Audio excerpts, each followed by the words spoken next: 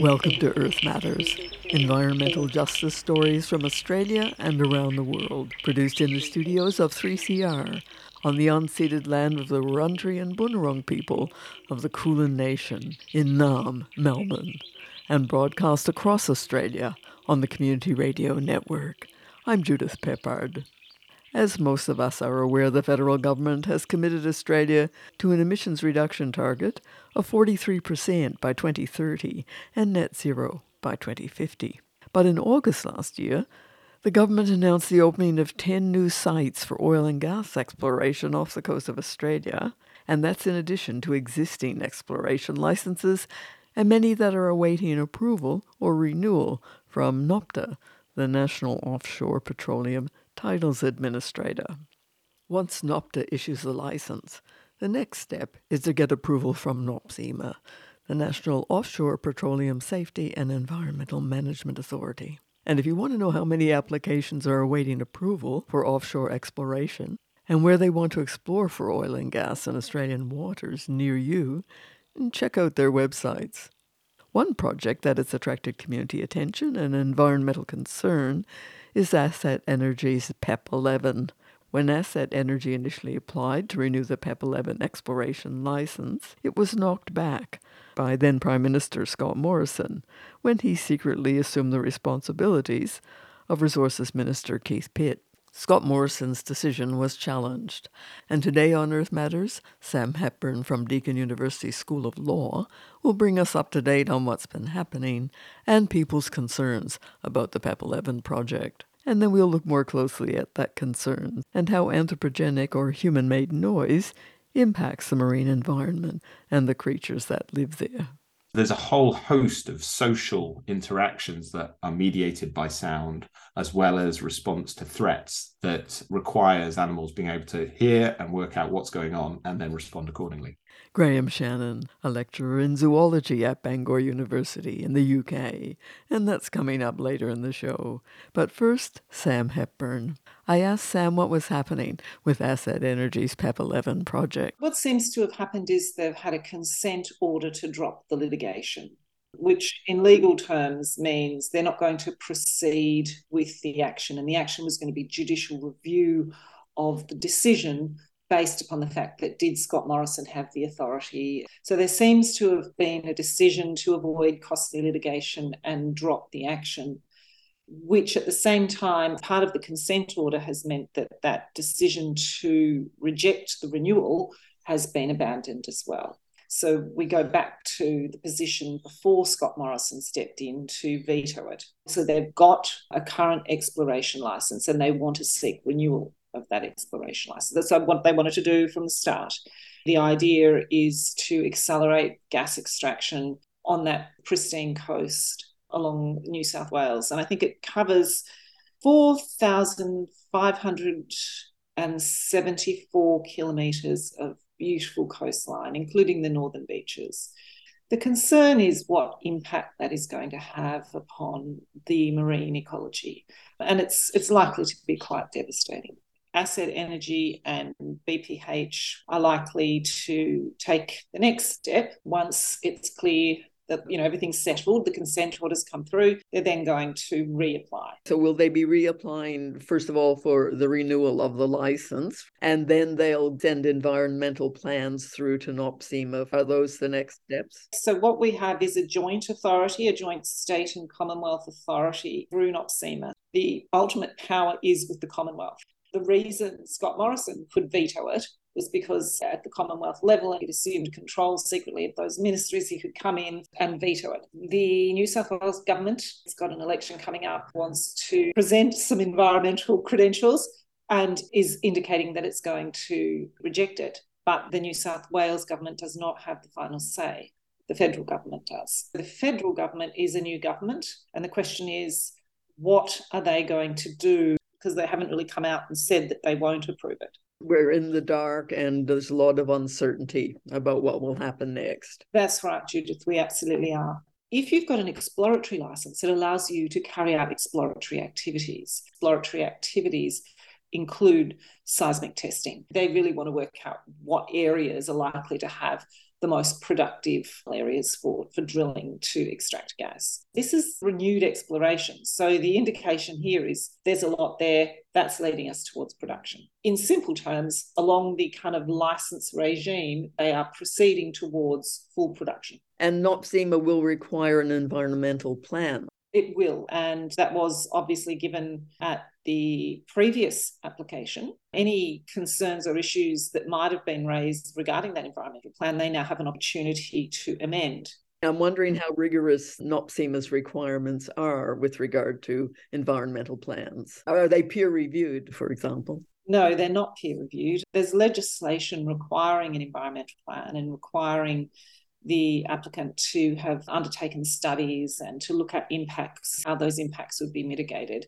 They'll say, well, this area, Manly colony of penguins, is going to be impacted, but we think it will only be this degree. If that does occur, we'll do this. Predicting what might happen, and it might be a lot worse. So an environmental plan is necessarily predictive, saying these are the events that are likely to happen, and often there are events which NOPSEMA could step in after the fact and say, oh, well, this impact was not something we could foresee, so we'll impose an environmental condition. But many of these large fossil fuel companies do have a history of incorporating a breach of those conditions as part of their operating costs. And it's particularly concerning in the offshore area because who's watching? NOPSEMA is supposed to be watching, but it's harder to conduct these types of audits. You're under the water. One of the aspects of the environmental plan is what impact is this going to have on our climate commitments? We're not supposed to be opening up any more gas or coal on or offshore. Undoubtedly, the companies are going to say, we're going to be taking that carbon and we're going to be injecting it into subsea reservoirs to store it under the sea. The concern with that, of course, is that it hasn't been successful in Australia. So if we go over to the only other time when it has been used, the Gorgon project, it simply hasn't worked. So in the meantime, all of those emissions are being released, despite the fact that they weren't supposed to be released in the first place. Offshore CCS is extremely difficult. The idea is that you would somehow be able to separate the carbon, liquidize it, and inject it into a subsea reservoir without getting clogged with sand and without having any issues with seawater. That has just simply eluded Chevron, and they've got a big budget.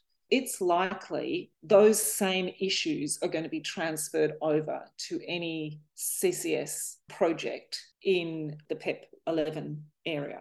Despite these environmental concerns, Asset Energy and some politicians have argued that PEP 11 is needed because of the international situation like the war in Ukraine, higher energy prices, and gas shortages in Australia. I put that to Sam Hepburn. That's just ludicrous. Absolutely, it's ludicrous. We have an enormous amount of gas. The big problem is that it's getting exported offshore. If we were really concerned about a domestic supply on the East Coast, we would implement a reservation policy, which has been incredibly successful in the West Australian market, and we haven't done that. The Albanese government has introduced a temporary price cap, which will expire in 12 months. It has introduced a code of conduct, and it has tightened up domestic security gas mechanism, which has never been used, by the way. The domestic gas security mechanism is supposed to be, if there's a gas shortfall, the government in the year before says, right, there's going to be a gas shortfall, you have to restrict your exports. It's never used it. Whenever they consult to say we're about to announce the following year as a shortfall year, gas suddenly trickles back into the market so that there's no export controls implemented. And the only thing that the Albanese government has introduced, you can announce 3 months' notice, and it'll be quarterly now that they could implement export restrictions.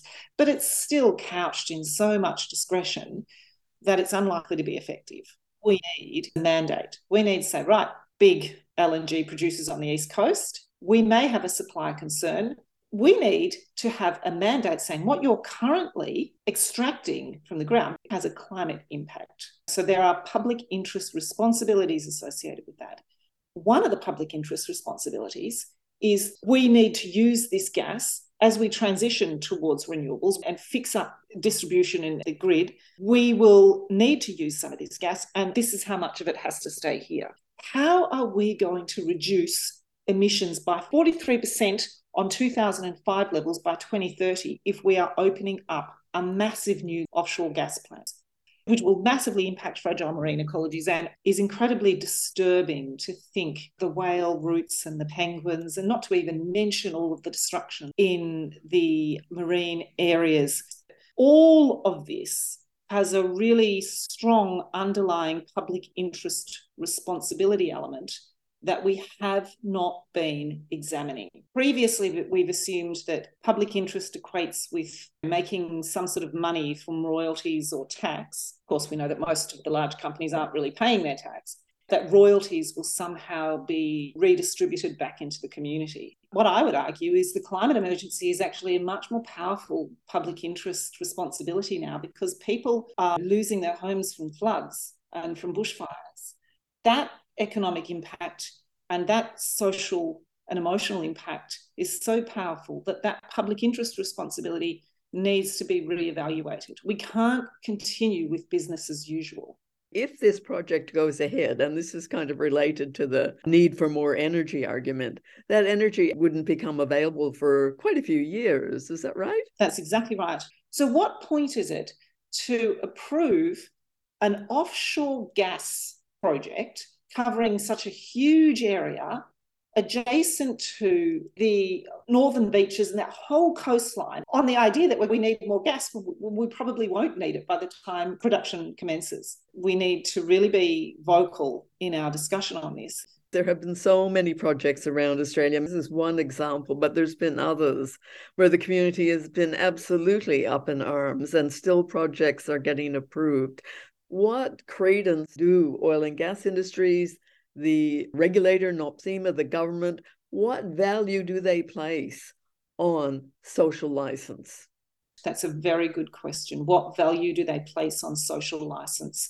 You say social license, I say public interest. They have to do things that reflect public interest. And social licensing is supposed to be the representation of that public interest. If you are simply doing the tokenistic thing of, yes, you can make submissions, we'll take that into account, and then proceeding and approving it anyway, you are not really fulfilling your obligations as the guardian of that public resource. That's what I would say there. And so there's a fundamental disjunct between what you think you have the power to do and what you are supposed to be doing.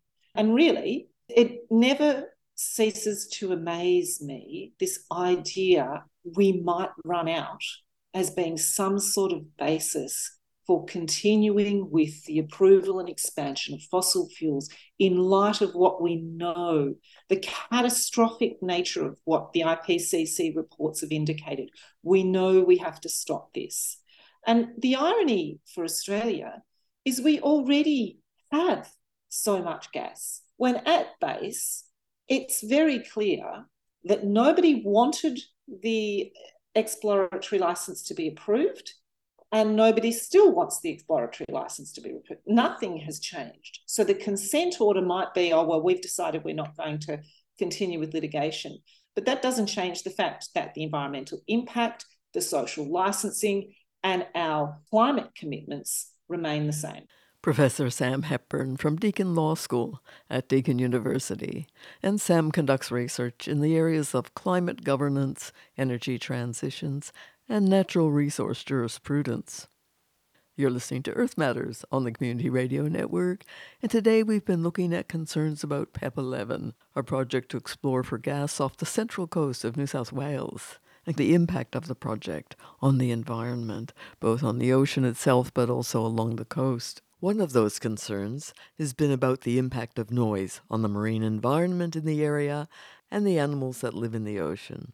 Dr. Graham Shannon is a lecturer in zoology at Bangor University in the UK. He and his colleagues have investigated underwater noise, and before we look at what they found, I was interested in the naturally occurring underwater sounds.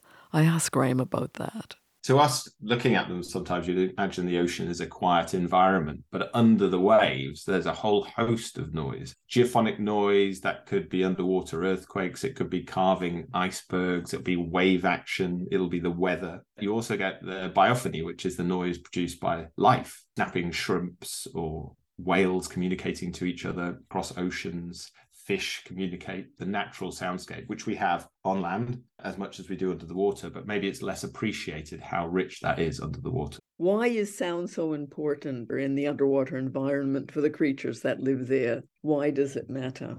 It really matters. Light doesn't penetrate that far through water, so the visual medium is kind of reduced. Sound, though, travels further and faster in water than it does in air. So it's a very effective communication medium, passing information, understanding where threats might be, perceiving predators, understanding where other individuals of your species, maybe for mating purposes, maybe for finding prey. Think of the echolocation that we see with many dolphin species. There's a whole host of social interactions that are mediated by sound, as well as response to threats that requires animals being able to hear and work out what's going on and then respond accordingly. If the hearing of a marine mammal is damaged, that's likely to have a huge impact on their ability to survive even. Absolutely. And in extreme cases with very loud noises, it can either cause a temporary threshold shift, which means a kind of short-term deafening of an animal, or you can get permanent threshold shift, which is a permanent damage to the ear. And that could have quite serious implications for the survival of the animal. It's important to note that that is probably only the case if animals are really exposed to very, very high noises. The bigger challenge is that the chronic noise, that low-level line noise from ships, from all our activity in the water, creates a different soundscape. It blocks out the natural sounds that they're using to communicate and interact with each other. So we call that masking. It's like being in a busy room, the cocktail effect, when people are in a busy room and everyone starts raising their voices to hear each other. And that's what animals kind of have to do. They have to shift their vocalizations to try and be heard over the noise of human activity. And that can impact their behavior, and it can cause some increased stress levels. It can also reduce foraging behavior. These things can have a long-term impact on the individual itself, but also at the population level. Tell me about the noises that are generated by humans in the underwater landscape. You've said that's increasing. Rapidly increasing. I'd read that it was a 35-fold increase over the last 50 years in low-frequency sound generated by along shipping routes. Cargo and goods that are transported across the planet have increased massively. So we have a range of noises, and it's interesting. Some are produced intentionally for the noise. You think of naval sonar for detecting ships or underwater objects. Geophysical surveys, which will use very loud, impulsive sounds to detect oil or gas deposits under the sea. But a lot of the noise that's produced is unintentional. There's no benefit to creating ship noise. It's just the propeller cavitation and the sound of the engine produces a lot of noise into the environment, and it spreads a long distance. A lot of the sounds are at very low frequencies. And what that means is they spread a lot further than higher frequency sounds, which tend to attenuate and drop off quickly. So they can spread over large areas well beyond the source of the noise. So we have all these range of sounds that are coming in, and it's the combination of those over the oceans that is changing the soundscape. You mentioned the sonar sounds, like for detecting submarines. When would those sonars have been put in place under oceans? They're going back naval sonar, like you say, decades, and they're used extensively by Navy, and they're also used by now the mining companies or trying to map the underwater environment. So it's not just used for a naval purpose. But naval sonar has been linked to the stranding of a number of whale species. It's believed that that's caused confusion, or that caused them to change their dive behavior quite dramatically. And a number of animals that were washed up had indications they'd suffered something very similar to the bends, basically, which we see in humans, which is the rapid expansion of nitrogen bubbles out of the blood. And it might have been that startle response to sonar. There's been a number of cases where naval exercises have been held and stranding events. It's not definitive, but the evidence is out there to suggest that it's localized, that the effects of naval sonar could be linked to stranding event in whales. It's very difficult. You've got to be quite cautious. It's safe to say that the behavior, physiology of animals and the locality of these developments is affected. But whether it's directly driving mortality, the death of animals, is less clear. It might be a long-term effect over the course of the lifespan of the animal rather than an immediate effect. I think the strongest evidence is for the naval sonar. You also talk about noise negatively affecting animals' feeding behavior and increasing physiological distress. So a lot of these animals are feeding at depth. They will use sound either to locate food or to coordinate behavior. In some of the more social species, coordinate their foraging. Loud sounds may interrupt that feeding, so they cut off that behavior. They may feed less successfully. Also, it's been shown in not just in the larger bodied species, but in smaller and larvae and stuff, that they're less successful at detecting predators. And one of the key papers that actually links the effects of noise to survival was in fish larvae that showed when they were introduced to the reef that those that experienced boat noise in the background had a much lower chance of survival because they were eaten by predators. They weren't detecting the predators. Either they were distracted by the noises or the approaching predator was masked, which was quite fascinating as well. And this is on a very small scale. It's experimentally done actually in Australian waters, I believe, and was one of the first to show the noise effects on survival, which is really challenging. We can show a shift in behavior, but what does that mean for the survival of the animal? And this paper showed that motorboat noise was actually reducing the survival of these fish. Graham Shannon, a lecturer in zoology at Bangor University in the UK. And as evidence of the negative impact of underwater noise on marine creatures grows, you'd think regulators would be requiring oil and gas companies working offshore to include strategies to reduce noise as part of their environmental plans. Lindy Walgard is from Dalhousie University in Eastern Canada and a senior ocean noise expert with Ocean Care. I asked Lindy about regulations governing the practices of companies conducting seismic surveys as part of their oil and gas exploration, and particularly in relation to the protection of whales, because that's been such a big concern for the PEP 11 project. For seismic surveys, why are we even taking oil and gas out of the ground? That's a major issue. If we care about our climate at all, like the air gun is almost like an explosive. It's air released under very high pressures. So this is a very high intensity sound and quite destructive to living tissue because it's so sharp onset, just the way a gunshot is. So what you can do is use the same energy, but you can spread it over time. And that lowers the intensity of the sound. There are technologies such as marine vibrosize that will do that. And it's a much more controlled source, so you can tailor make it for the particular conditions. Seismic survey companies, they just mainly use the loudest sound they can. So there's no fine tuning there at all. And it's not required by the regulator. It's very irrational, some of the regulations that are in place. Yes, during the daytime, you have to have marine mammal observers seeing if any whales are coming close. It's not useless, but it's a little silly because some whales are 80% of their time underwater, right? So the odds of you seeing any whale that could be approaching are very, and you'll just see a tiny fraction of them, but better than nothing. So you have these marine mammal observers trying to see if there's any whales coming too close. Within 500 meters, they're supposed to shut down. Well, that all goes out the window if it's during the nighttime. It's still there. And the idea is while we're shooting, the whales should be sensible enough to stay away. Well, there's all sorts of reasons why they may not. The sound fields can be very difficult to interpret and to understand which way you have to go to get away from the sound. These seismic surveys also damage fish, most likely. The whales could be coming in for, the stunned fish, and they can be seeing it as a threat.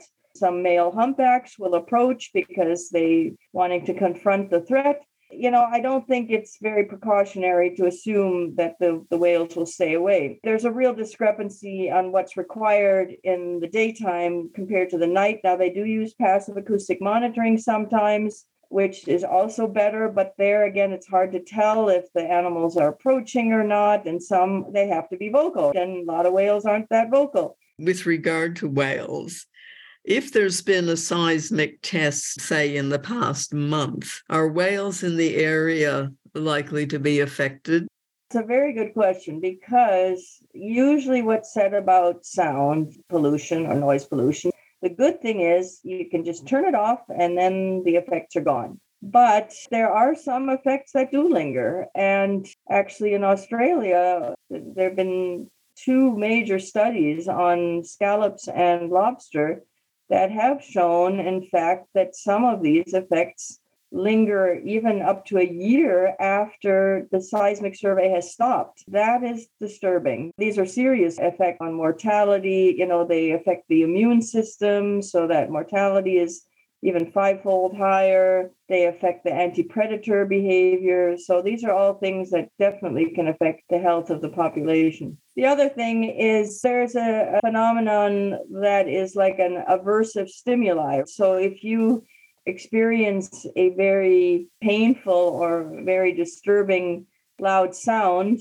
in a particular spot, you may associate it with that area, and that may prevent you from wanting to visit that area again, even though it may be a valuable habitat in many other ways. So it's harder to tell that. That's very hard to study in whales, but it's something that has been shown in captive pinnipeds and sea lions or seals. It is something that you have to take into consideration too. Are you removing valuable habitat because animals associate that area with the bad noise experience? And that, of course, affects feeding and their migration patterns. Are there any countries that you could point to that you feel are doing this well, monitoring the noise pollution and reducing it? Germany is one of the better ones. They're one of the few countries that actually have a noise limit. For pile driving for offshore wind parks, they have set a noise limit. And first the companies were like, oh, that can't be done. Well, by golly, didn't, as with most engineering things, if you give them a limit, they will figure out how to be compliant. And so this is why I think there have been all these innovations in both how to replace this pile driving hammer with something that's more vibratory, that's actually even noise-free. Secondarily, how to muffle the sound so that it doesn't spread as far. So there's tons of these technologies, and I do not think it's a coincidence that these cropped up in pile driving and not in seismic surveys, because a country required that they had, say, under a certain noise limit. And so they found ways to do that. So it sounds like the regulators can do a lot if they're determined and if they're not in the pockets of the particular mining companies. Very true. There's a lot of revolving door, conflict of interest stuff. Alarming, yeah. Lindy Weilgart from Dalhousie University on Canada's Atlantic coast. And the full interview with Lindy Weilgart was previously broadcast on 3RRR community radio station. So thank you to RRR for permission to rebroadcast parts of that interview. We're coming up to the end of Earth Matters. A big thank you to all our guests, Sam Hepburn from Deakin Law School at Deakin University, Graham Shannon from Bangor University in Wales in the UK, and Lindy Weilgart from Dalhousie University in Canada. Earth Matters thanks the Community Radio Network for their work in broadcasting today's episode and the Community Broadcasting Foundation for their generous financial support. Earth Matters is produced at 3CR Community Radio Station in Naarm, Melbourne, and we can be contacted at earthmatters3cr@gmail.com. Tune in next week for more environment and social justice stories.